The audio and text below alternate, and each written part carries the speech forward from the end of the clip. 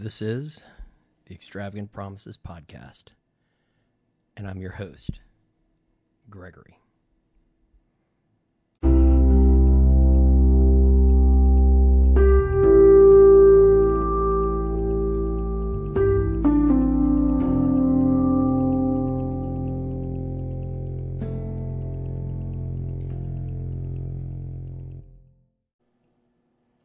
Tonight's episode is episode number 54, same as it ever was. And it's been a bit since I recorded a podcast, but I wanted to get back in it and really start to put out some content and make sure that fierce and determined and loyal listeners out there aren't missing me too bad, I hope. As always, you can contact me at Gregory B at extravagantpromisespodcast.com or on Instagram at Extravagant Promises Podcast. You can DM me or leave a comment in the posts, and I'll try to respond. A few housekeeping things before I get into the substance of tonight's episode. Number one, this is not an AA meeting. It is not meant to be an AA meeting. It's not approved literature. It is merely my act of service, attempting to be, as I always say, and I'm sure people are probably tired of hearing it, but that candle in the darkness that maybe you can just get a little bit of solace, a little bit of comfort, a little bit of program. Perhaps you're on the road. You want to listen to a quick hit of some serenity and some experience, strength, and hope. Or maybe you just would like to think about different aspects of our program and recovery and get something from it that way. Number two, I'm not a medical or healthcare professional of any kind. I'm not a mental health professional. I do encourage everyone to have a mental health program, but at the same time, nothing I say should be taken as gospel when it comes to medicine, science, neuroscience, or psychology. Number three, this is a commercial-free, advertising-free venture. I do this completely at my own expense and as an act of charity and service. I will not ever ask for any funds or patronage of any kind. I'd like to grow the community. I'd like to see it spread out there. Sometimes I wonder if the fact that I don't take sponsors or things like that makes it less successful in some ways. But then I remember back to, just get back to the program. They don't like you to give more than $1 at a meeting because you don't want matters of property, prestige, or power to come between us. And so, for me, this is going to be free. It's going to always be free to all, and anyone can listen. And hopefully it's viewed in a total peaceful, serene, and charitable manner. Number four, anonymity is the spiritual foundation of all our traditions, and I ask that you do everything you can to preserve mine. I will promise and pledge it I will never out anyone who communicates with me, has anything to say, or any questions. Your anonymity is precious to me. That is the bedrock of our program. Please, I beg you, don't out me, don't dox me, don't punish me for trying to have this active service to the community. My anonymity is very important to me, and I know there are times when I'm not careful about it, and I should be more careful, and I apologize and make my amends to anyone who's upset by that. I certainly do everything I can to preserve my anonymity in this format. So, with that said, on with the show. Tonight, as I said, is the same as it ever was, and I thought that, I've loved the varying formats of this podcast and how it's evolved at times. I was really rigid and structured in the beginning about poetry and readings and things like that, and I like to continue and get back to that at times. Sometimes I've had a guest on, sometimes I've done a Q&A, and sometimes I try to have lessons about from the big book, from Touchstones, from 12 and 12, from 24 hours a day, you name it, living sober. Boy, that's a good one. But tonight I just thought I'd get back to basics, and that's what I meant by same as it ever was. For those of you who are interested, my name is Gregory. I'm an alcoholic. I have a sponsor. My sponsor has a sponsor. My sobriety date is July 19, 2015. I have 2,083 days of continuous, uninterrupted sobriety. Very proud of that. That's not a reward or an award. It's just that's my date. That's my sobriety date. And a lot of days is my birthday. It is my salvation. When I was born into this program, I would say. I have worked the 12 steps several times with my sponsor. I sponsor other guys. I try to work with other alcoholics, check in on them via phone and text, usually, especially in the time of pandemic. But when we are able to be together and gather, I try to meet with other alcoholics and learn and pass on my experience, strength, and hope. And those are kind of the basics of me. When I came into the program, I was about, I'd say, as broken as I ever thought I would be in my life. I wrote a letter to God on Father's Day 2015. And in that letter, I professed I don't know what the word is. I passed judgment on myself as being utterly broken and utterly despicable and utterly unworthy of God's love or forgiveness or mercy or grace. I asked God to help me. I didn't know how. I didn't know what was wrong with me. I just knew that every night I sweat gallons, it felt like. My heart raced. I was in fear of all kinds of financial, professional, and domestic ruin.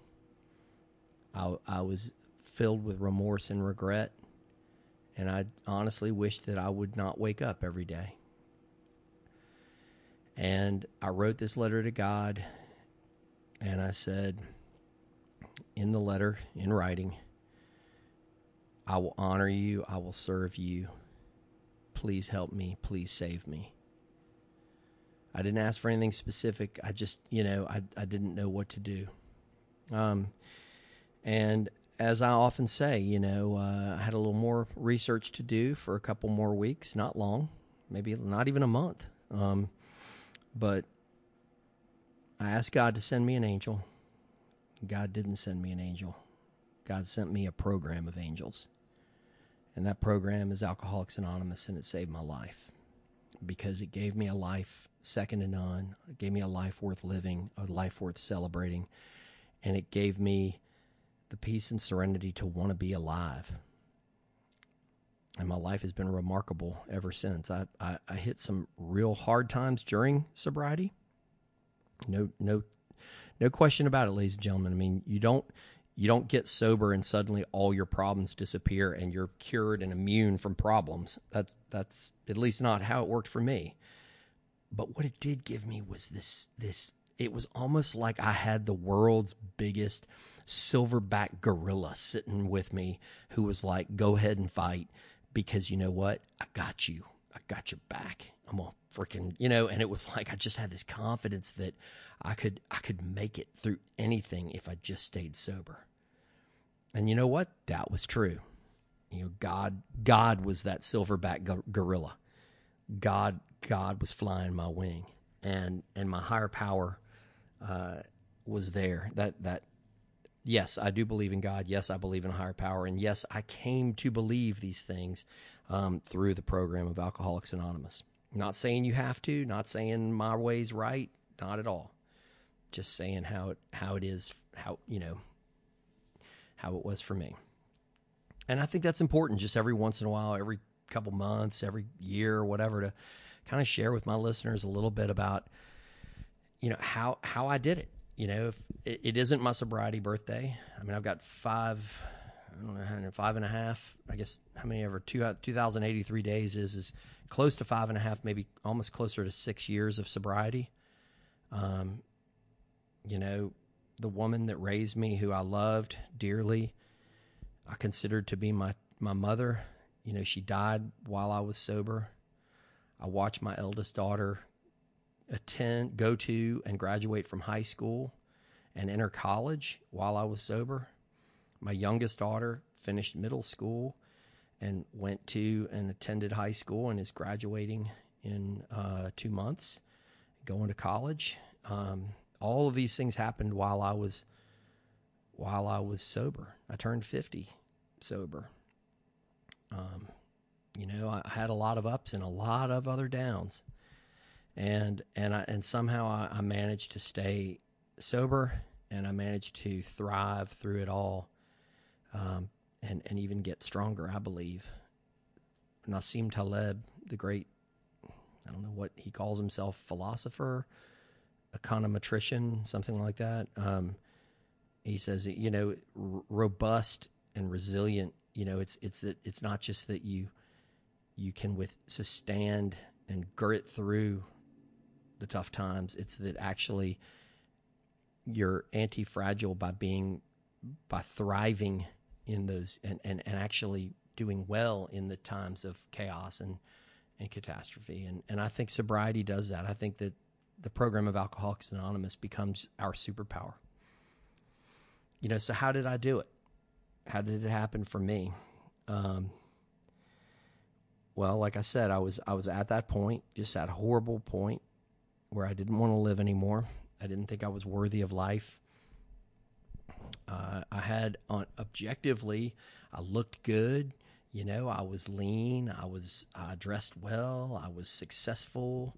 On the outside, I was professionally admired and all these things. But inside, I was just dead and dying, and it just I couldn't figure it out. What was wrong with me? And a friend of mine, who's been on the podcast, a guy from the United Kingdom, was staying with me. And my brother and his daughter had been in town for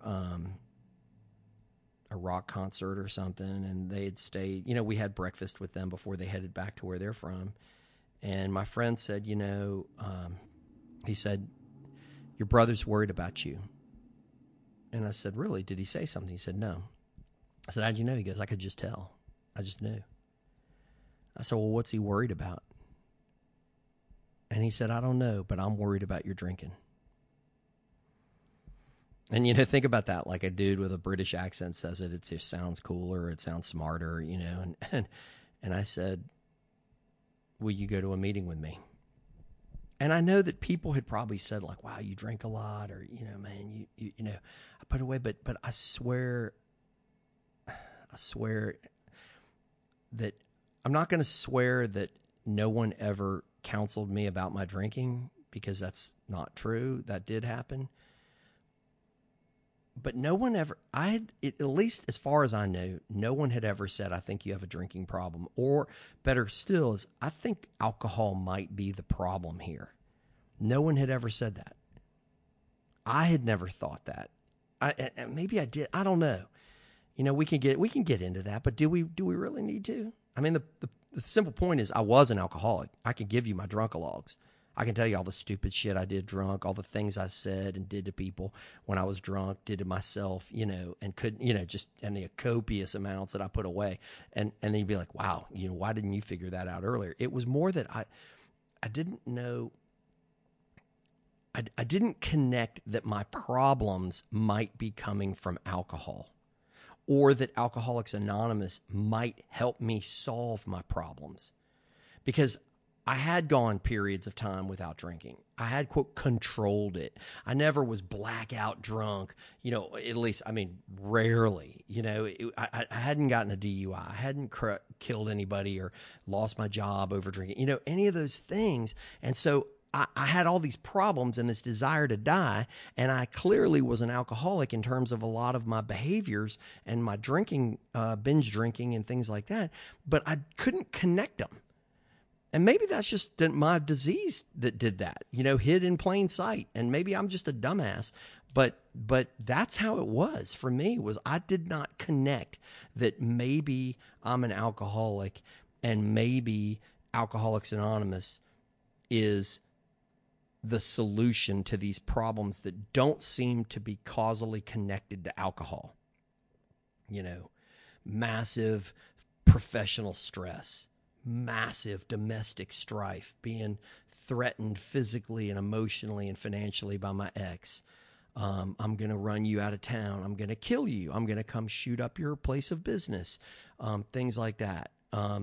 This daily, I never connected that maybe a lot like alcohol was the fuel underneath all this, for me, for them, whatever. I just was like, if you came to me, if my friend in his English accent had said, hey, I'm worried about your lima bean consumption, I would have been like, cool, let's go to Lima Beans Anonymous or something. Like, if please God, let that be the problem. Please God, let that be the problem. That's what I was saying, is please God, let this be it. Because I knew I'd written this letter. I was like, I don't have any more options. I'm close to ending it all affirmatively. So when I went in the rooms on July 19th, 2015, my approach to all this was, please God, let this be the problem, and please God, let this be the solution. I never thought, hey God, I wrote you a letter. Hey, higher power, I wrote you a letter, and someone's directing me to go. You just don't think of it in the moment. But now, today, I'm like, oh, it's clearly answered prayers. Clearly to me. I mean, it doesn't matter. I'm not here to convince people that God exists or doesn't exist. I'm not here to tell people that higher powers exist or don't exist, or you got to believe this or don't believe that. I really am not. All I'm telling you is what happened to me. Same as it ever was, same as it ever was. Just get back to basics here. So I walk into that meeting utterly broken, crying. And a man that I had known for many years, who I admired so much, and, came up to me and said, how are we doing? And I said, I'm not doing that well. And that man became my first sponsor. And, he taught me a lot. And, I love him still to this day. He's not my sponsor anymore because I don't live here anymore. Or live there anymore, but the capital in his bank account with me will never run out. And we worked the steps together, and he kept me accountable, and he forced me to make some uncomfortable truths and things, which mainly was, you're trying to freelance your program, you're trying to live this, you're trying to do it differently. And this is where kind of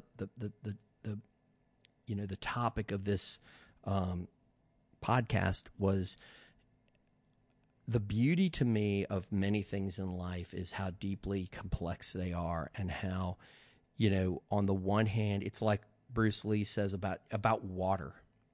Water can be the softest thing you've ever touched, and it will absorb into your skin.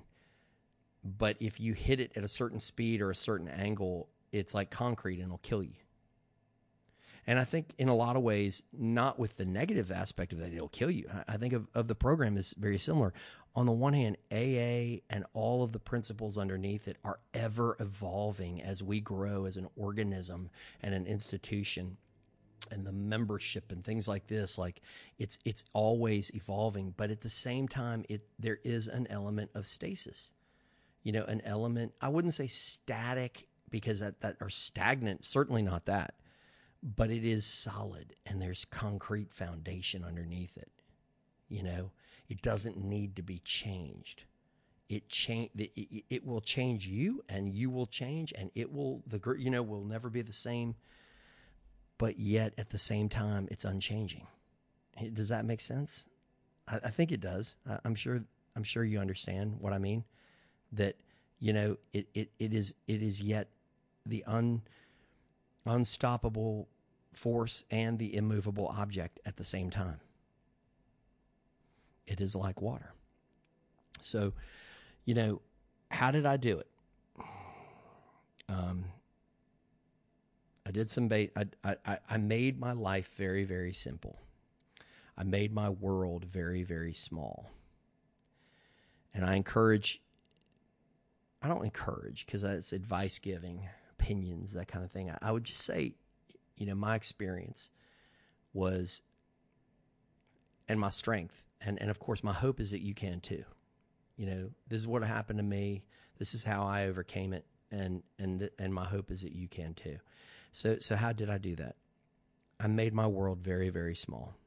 I made things as binary as possible, zeros and ones. So one of the things that my sponsor and I talked about at the beginning of my program was that I was a rule breaker in some ways, and I was a promise breaker in a lot of ways. Like I was the kind of guy that's like, I'm going to meet you out. No, I didn't. Or are you adhering to your obligations as a spouse, as a parent? Things like this. And it was about making promises and keeping them. And I promised, the first promise I made was to my sponsor, was that I would not lie to him, and that if I was going to take a drink, I would call him first. He told me, he goes, I'm not going to ask you not to drink. I'm not going to tell you not to drink. I'm just going to ask you to make me a promise, which is don't lie to me, and and call me before you drink. And I said, okay. So that was promise number one. I was, like I said, I was, a couple months in, I think probably about 60 days, almost 90 days in. The intensity of the attacks on me and my business, from, my ex and her lawyer, really ramped up, and they took on a new level of menace, and it did make me want to resort to killing myself. I just felt like I couldn't take it anymore, and the stresses of work were so intense that I felt that maybe the only way out was just to end it. And I confided in a child psychologist who, the one smart thing that I did with my wife, her ex-wife, when we were getting to split up, was probably the smartest thing we did in the entire marriage. Was we actually went to a child psychologist and asked her to kind of be the advocate for the kids and to help us be good parents through this. And I can say I worship the ground that woman, the child psychologist, walks on. She's amazing, and she gave us good advice. And I wish my ex had listened to her maybe once or twice instead of how she handled it. But that sounds resentful, doesn't it? Maybe I need to make a little mental or living amends right now. Just be like, hey, I'm sorry that I'm sounding like that. I'm sorry to my listeners sounding resentful. That's not cool. Let me stay on the positive track here. So, this child psychologist, who's brilliant, she told me the story of having to call two girls. A mother called her, a client, I guess, called her and said, you need to tell the girls that their father committed suicide in the front yard today. Their ex, my ex-husband kind of thing, he was under domestic pressure, all these things, and he drove to their house and he killed himself in the driveway. And she was like, I can't do it. And this child psychologist told me, like, she said, that was like the worst thing I've ever had to do.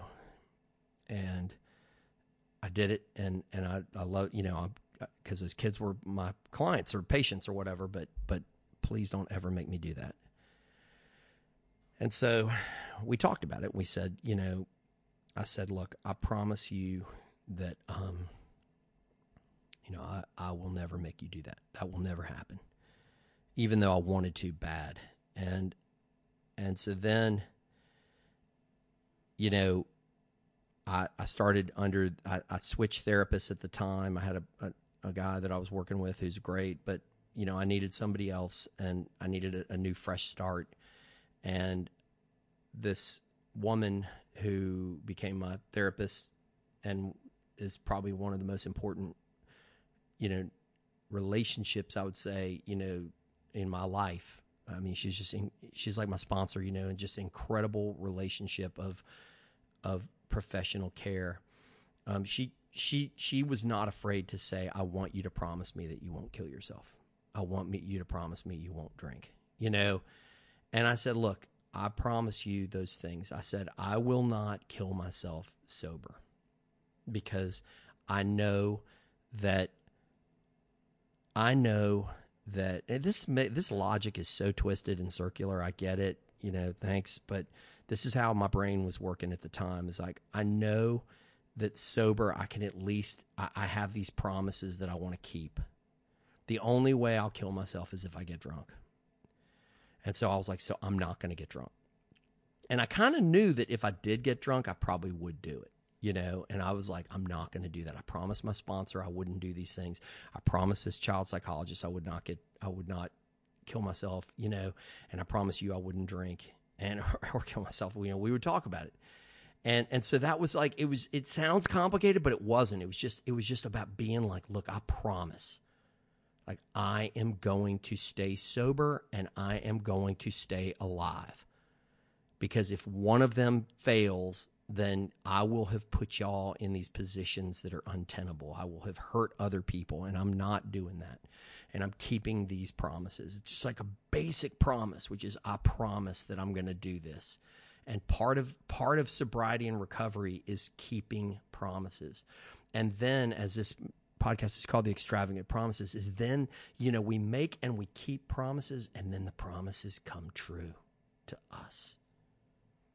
That's the glory of this thing. It's like I said, it's the unstoppable force and the immovable object at the same time. And it's like we give and then we receive. And by giving, we receive.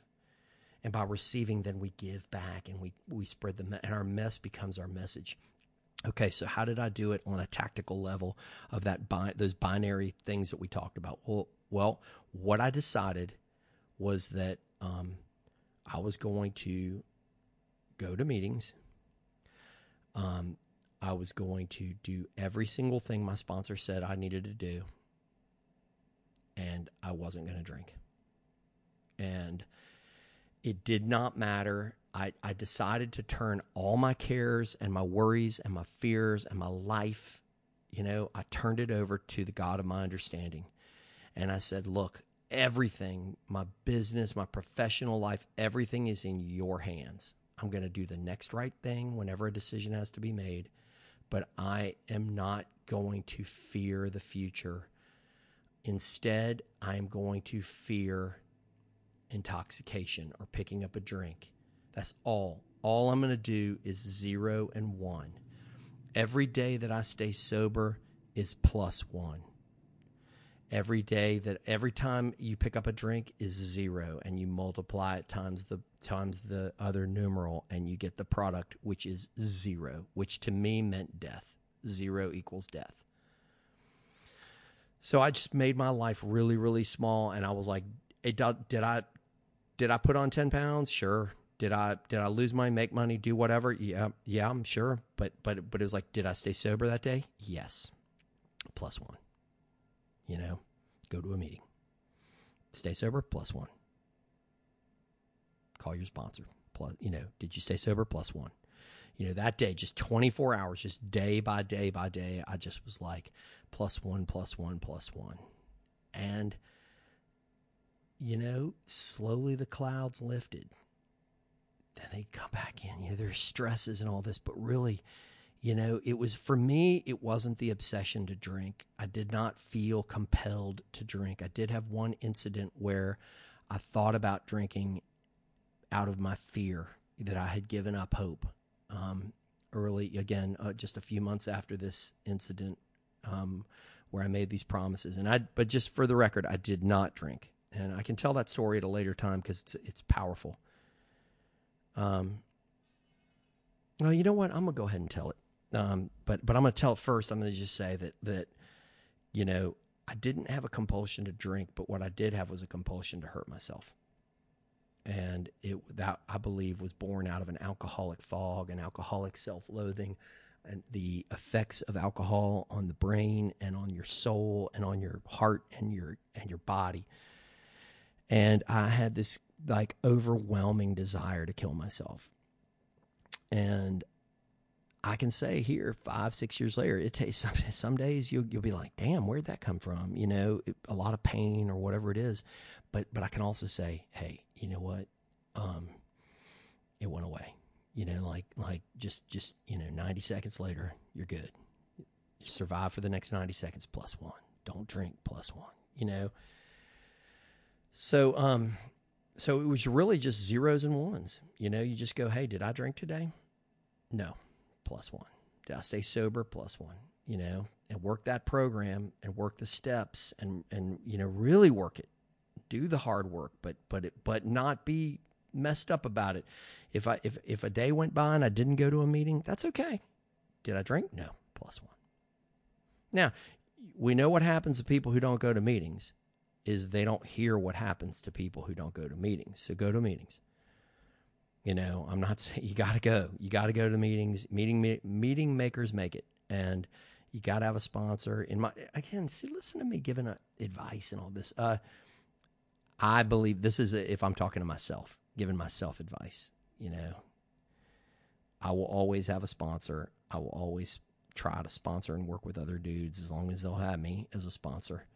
And I will always go to meetings. And I will, God willing, I will stay sober. So what happened that winter? So right about my 6-month anniversary, my domestic situation had really come to a head, and I had this thing. It was called a mediation. It was going to be informal. It was going to be, you know, collaborative, all this kind of hoo-ha.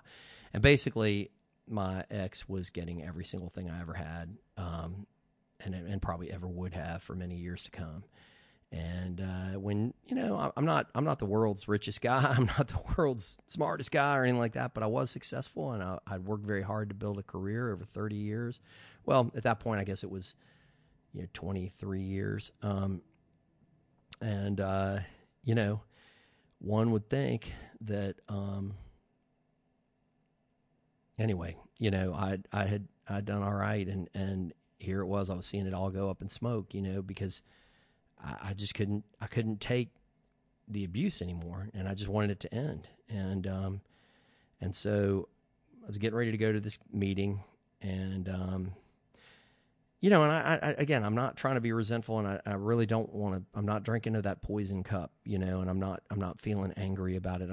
I do realize some of you may not have heard other podcast episodes where I talked about what happened, how, you know, nightly I would get these text messages and things, and sometimes it was, you know, it's just usually just fuck you, you piece of shit, fuck you, you piece of shit, you know, you're a fucking liar, cheater, scoundrel, dickhead, fuck you, you know, and sometimes it'd be, you know, more explicit than that, and more hurtful, you know, trying to hurt me as a parent, trying to take away my ability to effectively parent my kids, you know, trying to hurt my business, you know, even though this person was getting their entire well-being and income from my business, you know, it was like, I'm going to destroy your business. I'm going to ruin you, you know, this kind of thing.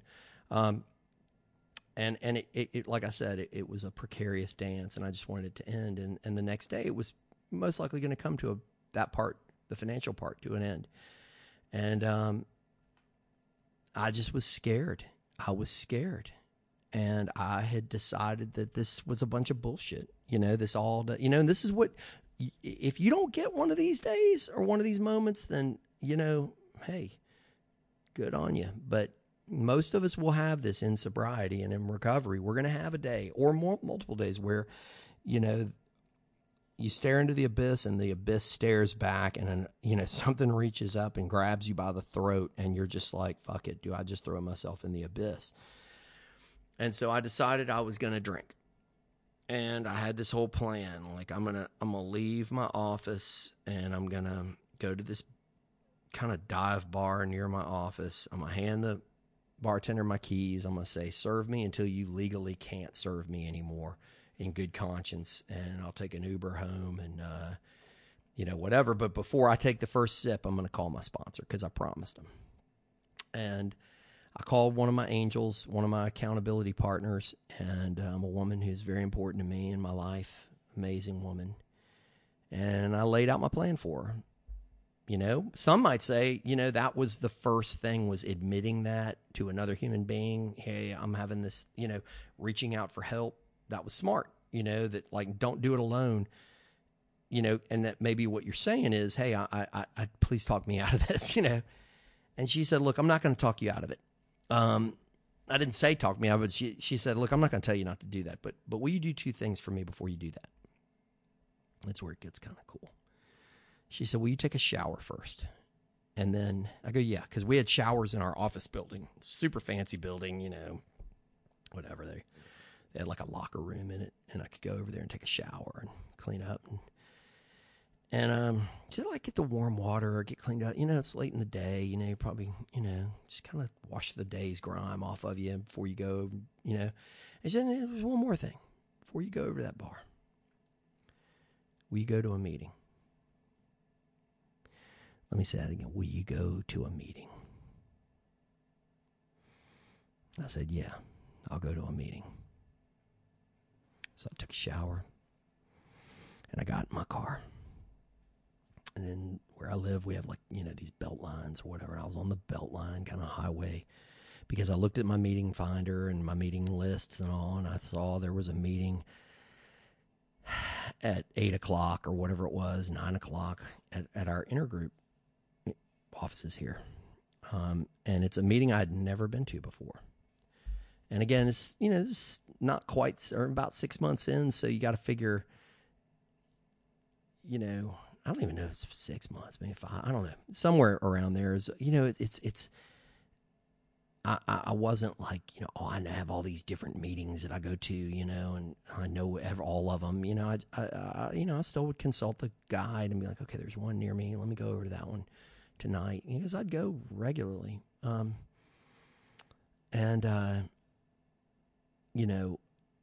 got in the car and I was driving over to this meeting.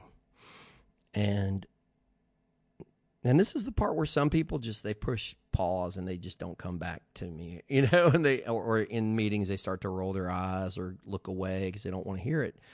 And I get kind of self-conscious, or I used to, but now I don't, because I'm like, look, this is what happened to me.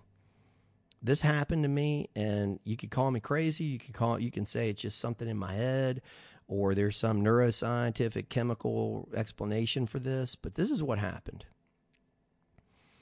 I'm in the car, and there was a presence in the car with me. And the presence gave me these images of heroic astronauts and fighter pilots and things like that, and these images of I'd heard the story of this Russian cosmonaut who they were kind of like getting his wife, and they're like, you're gonna die, and like say make your peace kind of thing, and his he was kind of like, I'm not done yet, I'm not dead yet, like I'm gonna fly this thing.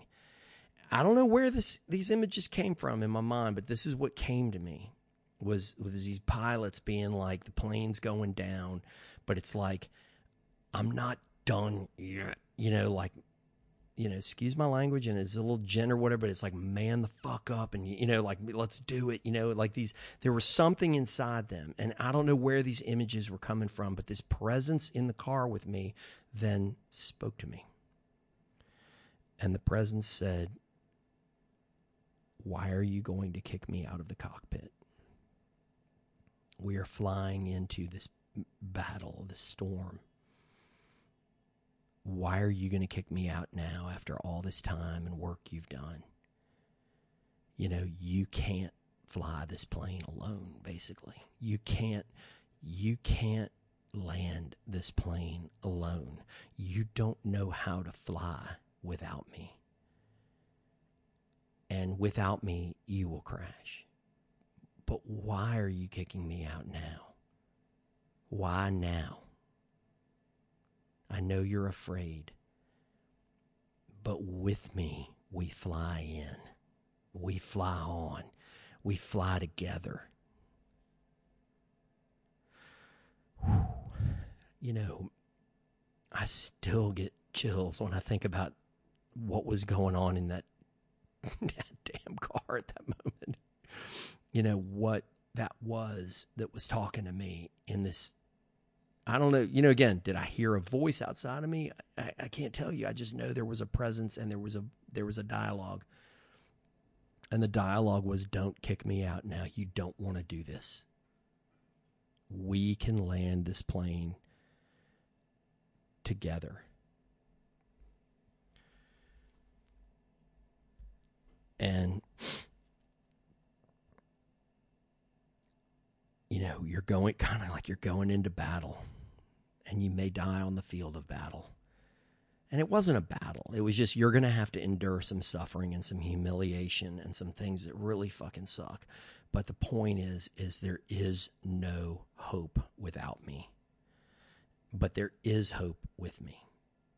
So why are you choosing right now to get rid of me?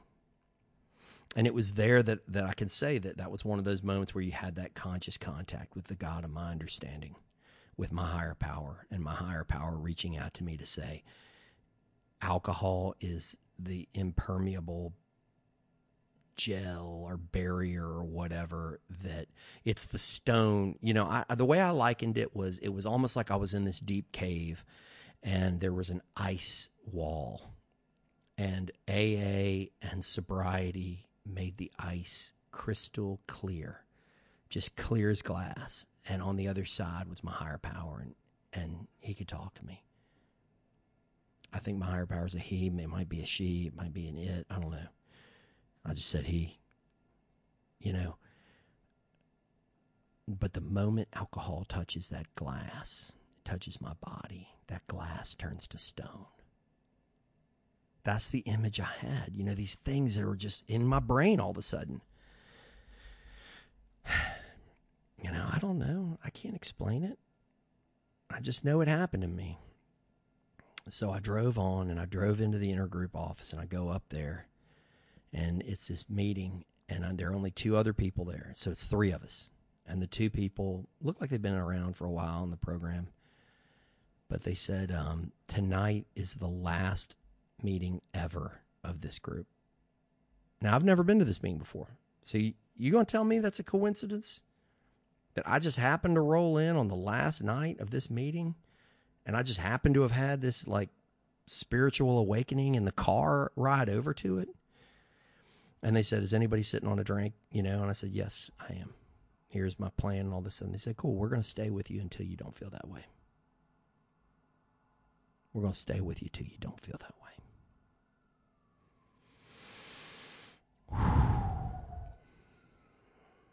I mean, I don't even know if it was real, to be honest with you.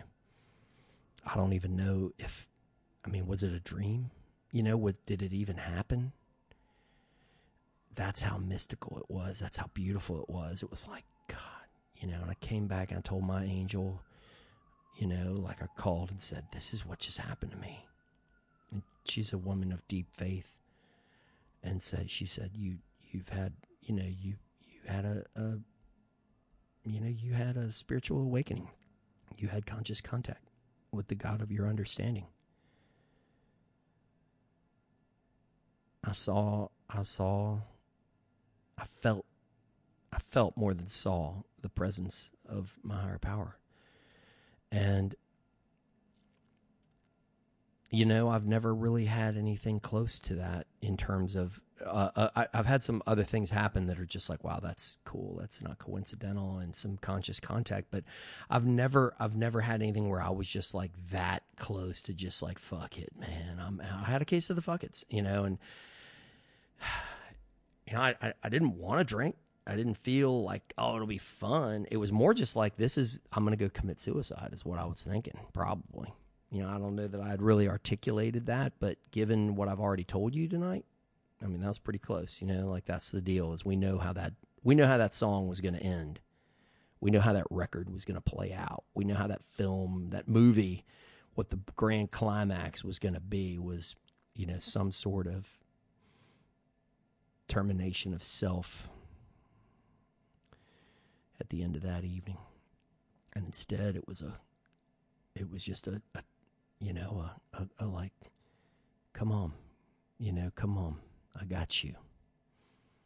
It wasn't like, hey, don't worry about it. It's all going to be fine. You're going to suffer, but maybe not, or I'm going to get it through. It wasn't like that. It was just like, yeah, it's going to suck.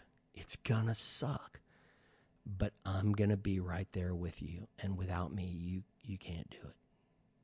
I don't, that one is God. May you find him now. I mean, I found him now that night.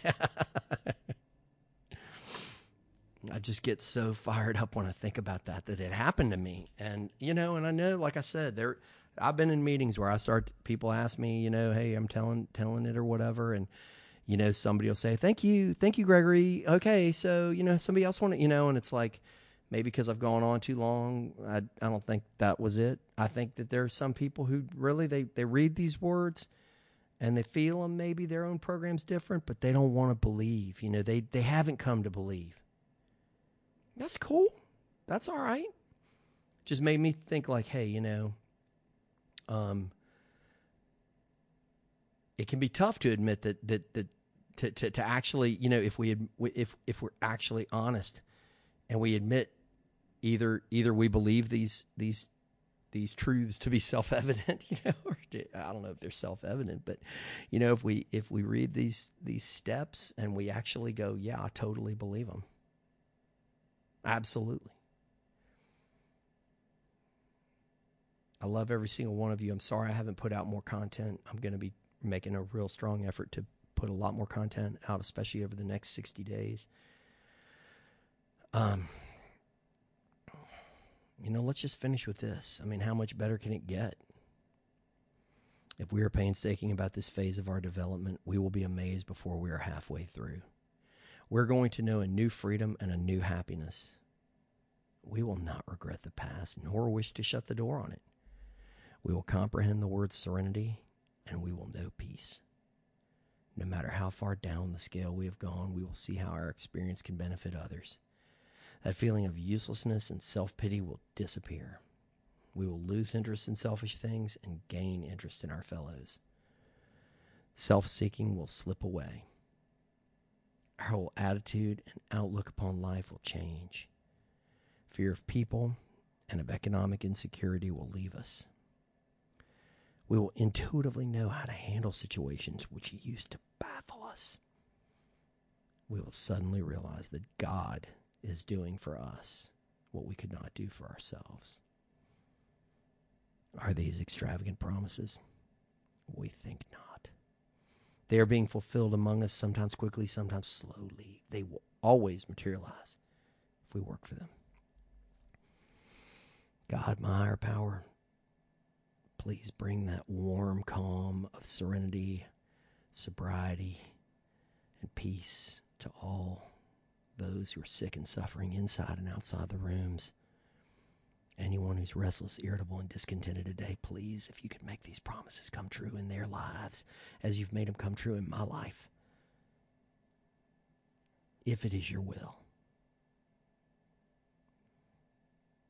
we will be eternally grateful. And we are eternally grateful for this program and for your love and your will. Amen.